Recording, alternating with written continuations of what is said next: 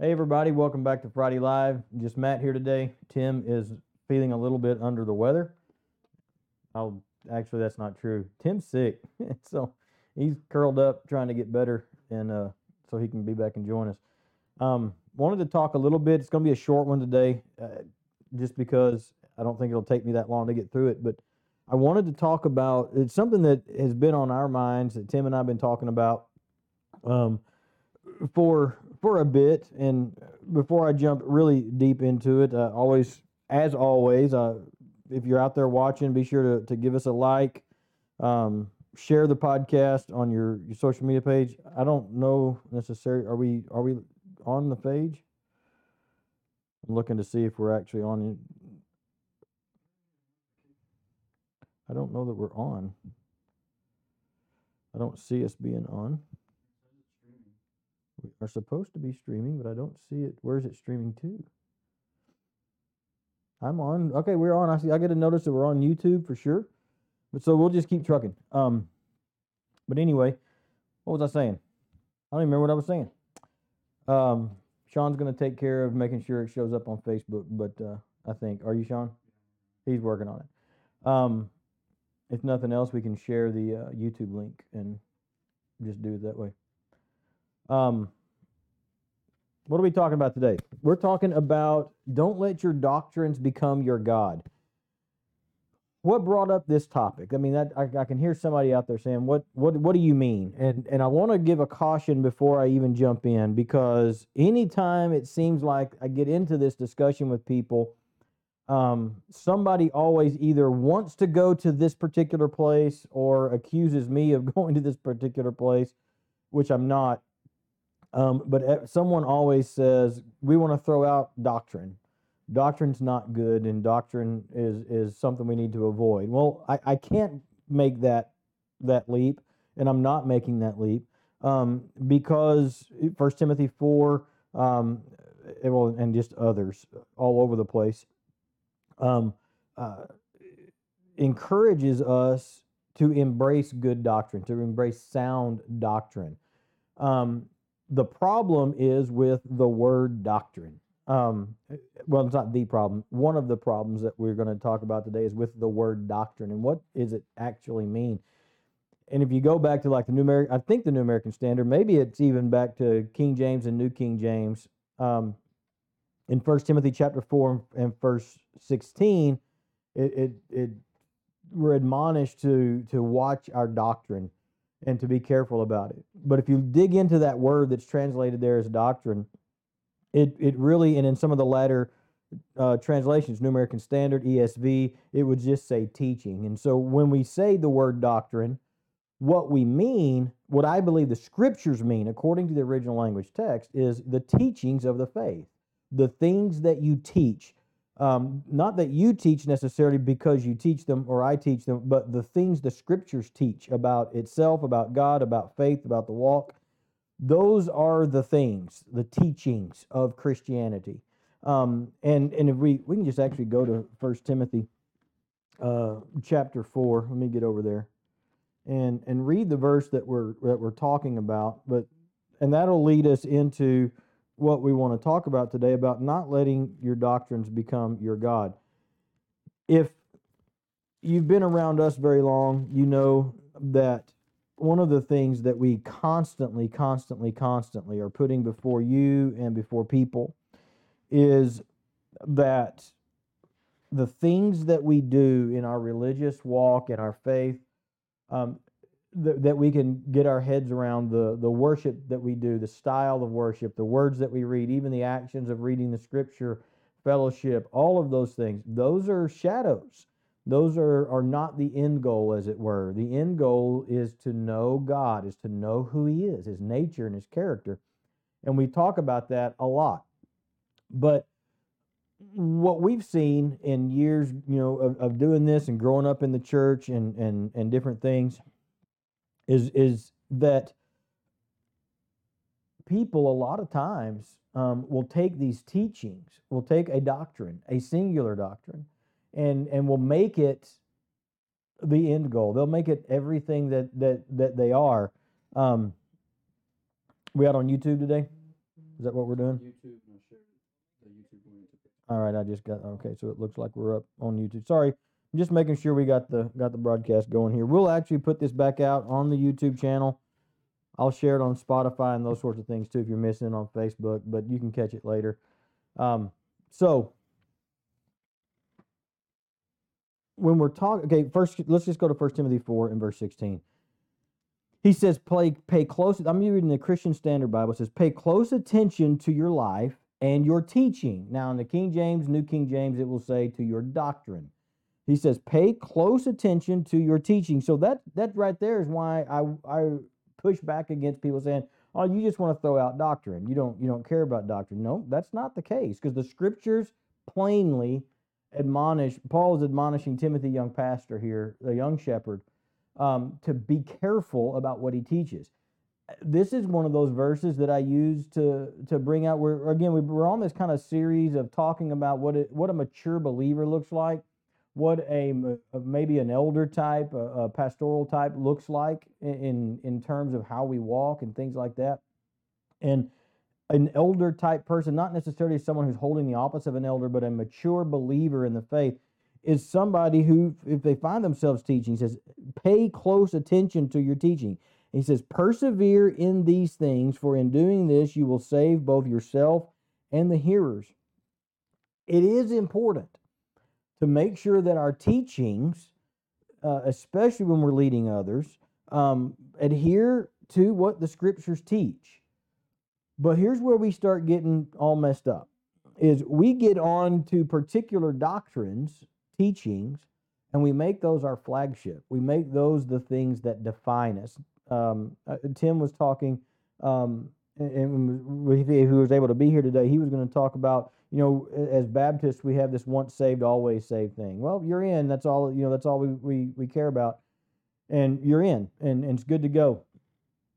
And anytime you get into that discussion, or you bring that up, 9 out of 10 times, the discussion devolves into whether or not that's actually true. Are you always saved once you're saved, and those sorts of things? Well, that's, if Tim were even here, that's not the direction we would take the conversation. The whole point of it is there are subgroups of Christians that they would hold that doctrine up, that teaching up, as the pinnacle of everything that they teach. They would say that if you don't believe in that particular teaching, that let me back up. There are those that would say, and I know this because I've sat under them, and I've heard them say and teach, that if you don't believe in the doctrine of perseverance of the saints, that you're probably not even saved. And that if you're preaching something else, that you could lose your salvation, then you're a heretic and you can't be fellowshipped with, and all those sorts of things. Well, in that moment, we've made that doctrine and that teaching the pinnacle and the paramount of everything that we're doing. Another hot button for this particular idea is election and predestination, which it dovetails into the once saved, always saved thing. But and I don't know if I've told this story on the podcast before, but years and years ago, gee whiz, it seems like 1,000 years ago, when I was working at a place in Terrell, Tim was telling this story, I think about a month ago. We had Friday Bible studies, and one of the men leading the study, a good mentor of mine, name's David, and he was a Calvinist. And if you're talking about election and predestination, and you care to have the conversation, a lot, you're probably going to fall in either a Calvinistic camp, which is predestination, election, and those sorts of things, or an Arminian camp, which is against, not on those things. You feel like you could lose your salvation, or maybe you're even somewhere in the middle. Who knows? But he was an ardent reformer. He was a reformed theology and has deeply reformed theology. I was coming from a background that would claim to be Calvinistic and reformed theology, but in practice, in independent fundamental Baptist, in practice, by and large, are Arminians in the way that they present the salvation, present the gospel message. And many of the ones that I grew up listening to on the radio and things like that actually would just, instead of saying you could lose your salvation, they would just say you were never saved, which is a different flavor of the same argument. And so we started studying, and I believe we were studying through the book of Romans, which is like the classic Reformed theology text. And I started on a study to prove this elder mentor who became a mentor. He wasn't really at the time. I didn't revere him as that, unfortunately. But I just thought he was wrong. I knew he was sincere, and he really believed what he was teaching. I just thought he was wrong. And because of 1 Timothy 4, I thought it was really important. So I embarked on a study, a deep study of my own, to try to prove him wrong and show him from the scriptures the error of his doctrinal ways. And an interesting thing happened to me it took me about a year to really dig through it, and I just kept getting to these passages where the presupposed viewpoints that I had and that I brought to the table just kept getting proved wrong by the scripture over and over again. And not even that it was necessarily sometimes even wrong, just the way that I thought things worked, or the way that it had been laid out to me in the past that I had glommed onto, it wasn't exactly quite the way that it outlined in scripture. And so I came to this conclusion, and where I fell on that was actually fairly irrelevant in terms of whether or not I believed in his 5 points of Calvinism or not. And to be fully transparent, I've got some issues with some of those points. But that's not even the point. The point that we wanted to talk about today is the fact that there are groups of people who have let those doctrines, and that we would call them maybe ultra reformers or whatever, but that's the only drum that they beat, because that's the only thing that seems to be important to them. And what happens is we begin to shift our worship from the God of the teaching to the teaching itself. And that's what we mean by don't let your doctrine become your God. Because there are brothers and sisters in Christ in the world that believe differently than you and I believe about certain things. And one of us is right and one of us is wrong if we're diametrically opposed on a particular issue, let's say. But more often than not, my experience has been is that we're probably both not exactly quite right on any given topic, not specifically election or whatever. But another instance would be the whole King James only debate. I grew up in a King James only environment. And you know what? I'm okay with that. I love my King James, preach out of it from time to time, use it in my studies. It's a wonderful Bible translation. But when that becomes the pinnacle, the apex of how you define whether or not a person is really a believer or whether they're really right with God, is that they're using one particular translation of the Bible, it betrays a lot of things. Number one, that we haven't necessarily done your linguistic homework on how the translation process worked then, works now, and those sorts of things. It may actually mean that you're not doing a lot of original language in the Greek, Hebrew, and Aramaic study on your own, and digging in, which those tools are freely available to everybody. You don't have to be a Greek scholar or seminary graduate to do it. But even more than all of that, to take that issue that's not a biblical issue.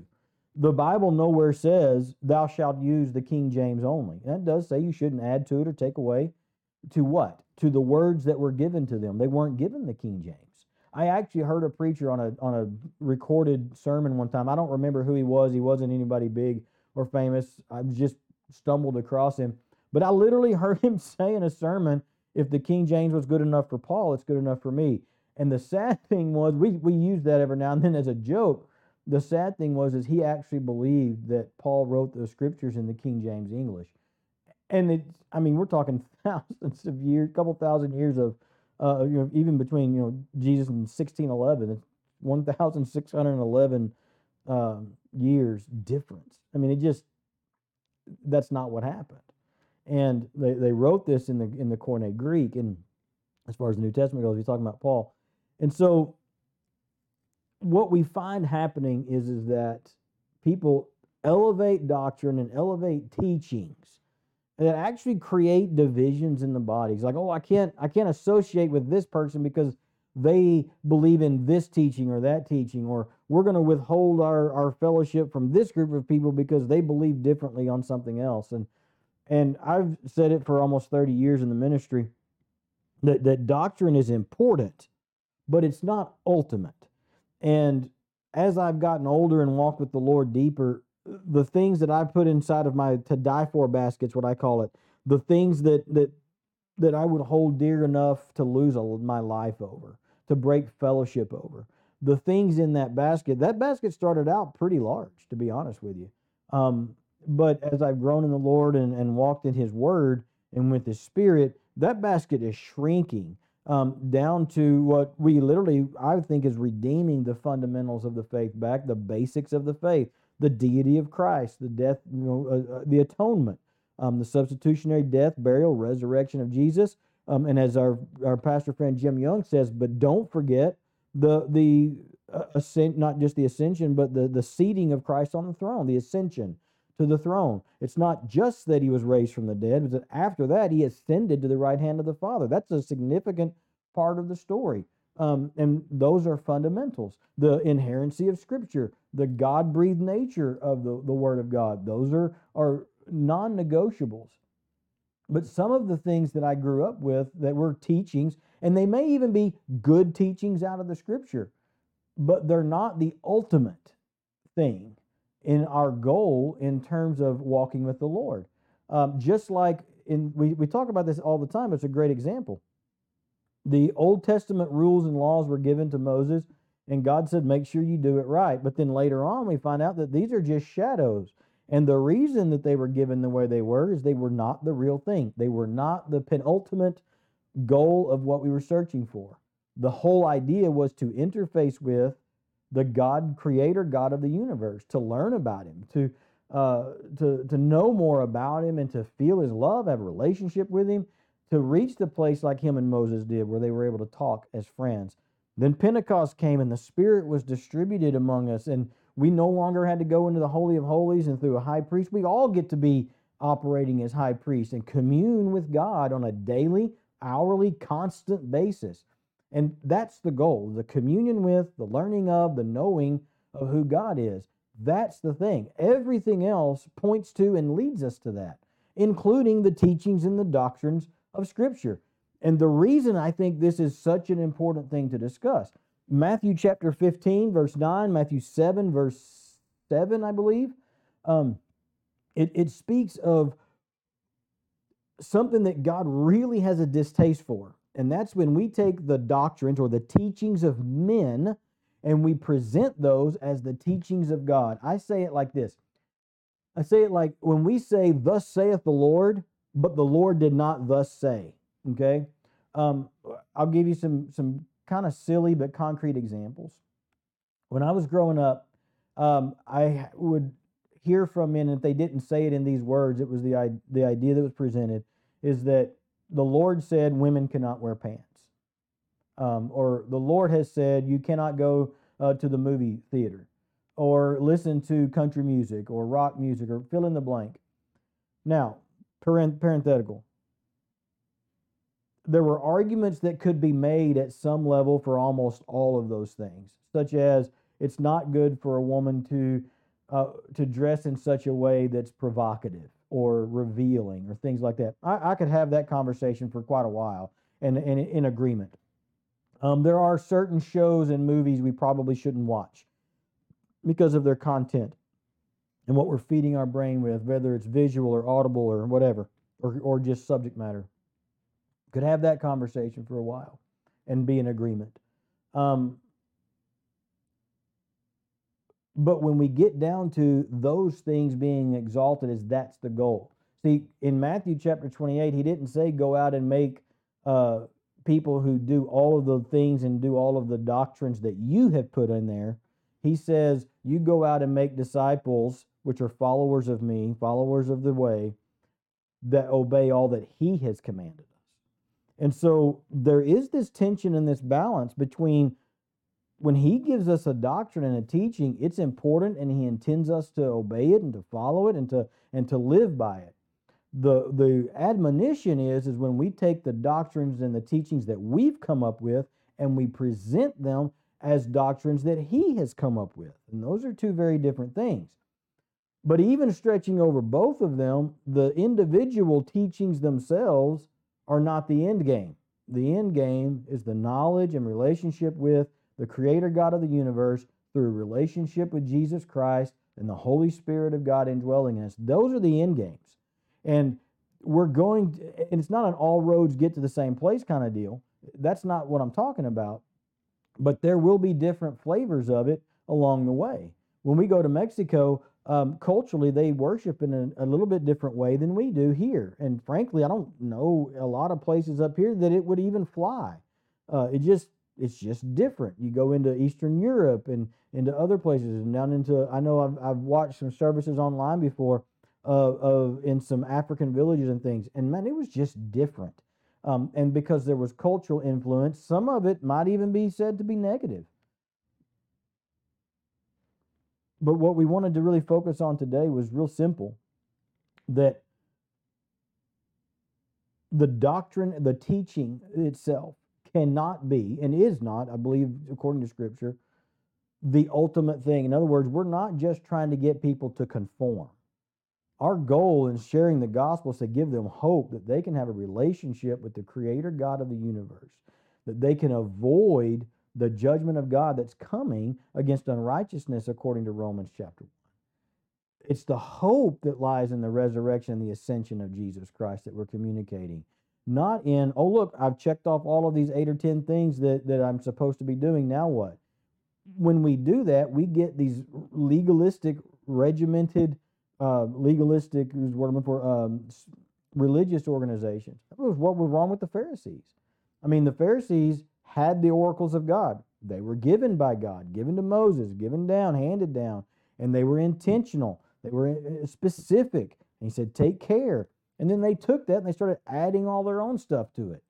And it's when we add all of our own stuff to it and just following the rules becomes the goal, that's when we get into trouble. And we see that with the Pharisees and the Jews of Jesus' day. They made their doctrines, their teaching, their God, instead of using those teachings to get to the God of the teaching. And so my admonition to you today is really, really very simple. Be on guard for letting your teachings become your God instead of letting your teachings take you to the God of the teachings. That's why we constantly say you need to be staring God in the face, you need to be staring God in the face, because inevitably, as you're walking through this world and you're seeking the Lord, and you're a 2 Chronicles 16:9 kind of person, you're perfect toward the Lord, you're fully devoted to Him, you're gonna bump into stuff that doesn't meet your expectations, that looks different than what you know, that doesn't fit into the cookie cutter box that you think about when you have defined in your mind of what it looks like to follow God.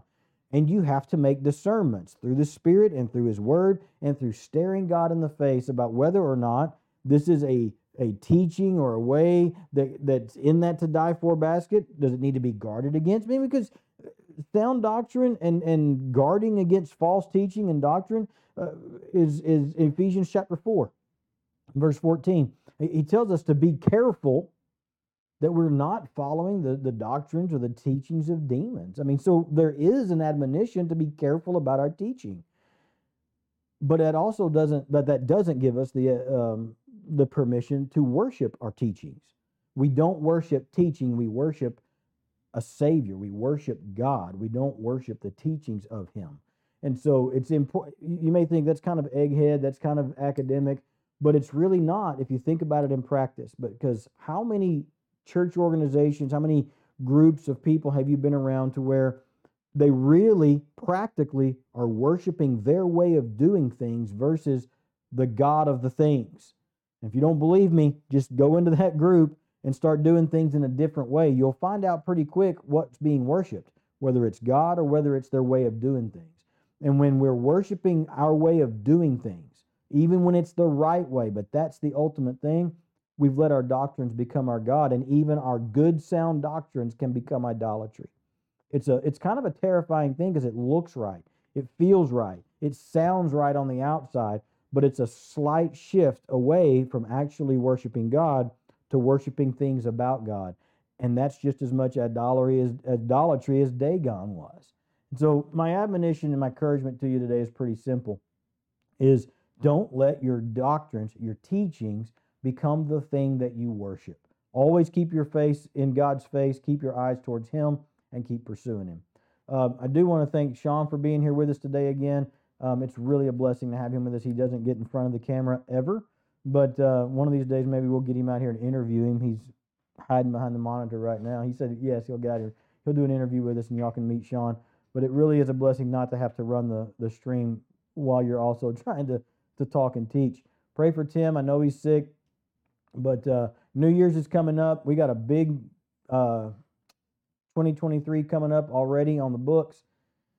So be in prayer for that. We're just packed. We're on February the 18th. I have to think a minute. We'll be having a how to study the Bible training course here at the Bridge Fellowship in Martins Mill. And so the registration is online at thecruciblespire.org/register. And so if you want to go to that website, I'll put the link in the comments. And if you're wanting to register for that, limited seats are available, but perfectly free if you'd like to join that. There'll be door prizes. We provide lunch. It'll be from 8 a.m. to 1 p.m. at the Bridge Fellowship Church here in Martins Mill. I encourage you to make your way to that. Pastor, if you're out there and would love to consider having us come into your church and do a how to study the Bible training for your people, I would love for you to come and audit the thing, come sit in on it, see what we do, see what the course looks like, see what the training workshop looks like, and just come and fellowship with us and let us serve you, and you can see if that's something that we might want to bring to your church.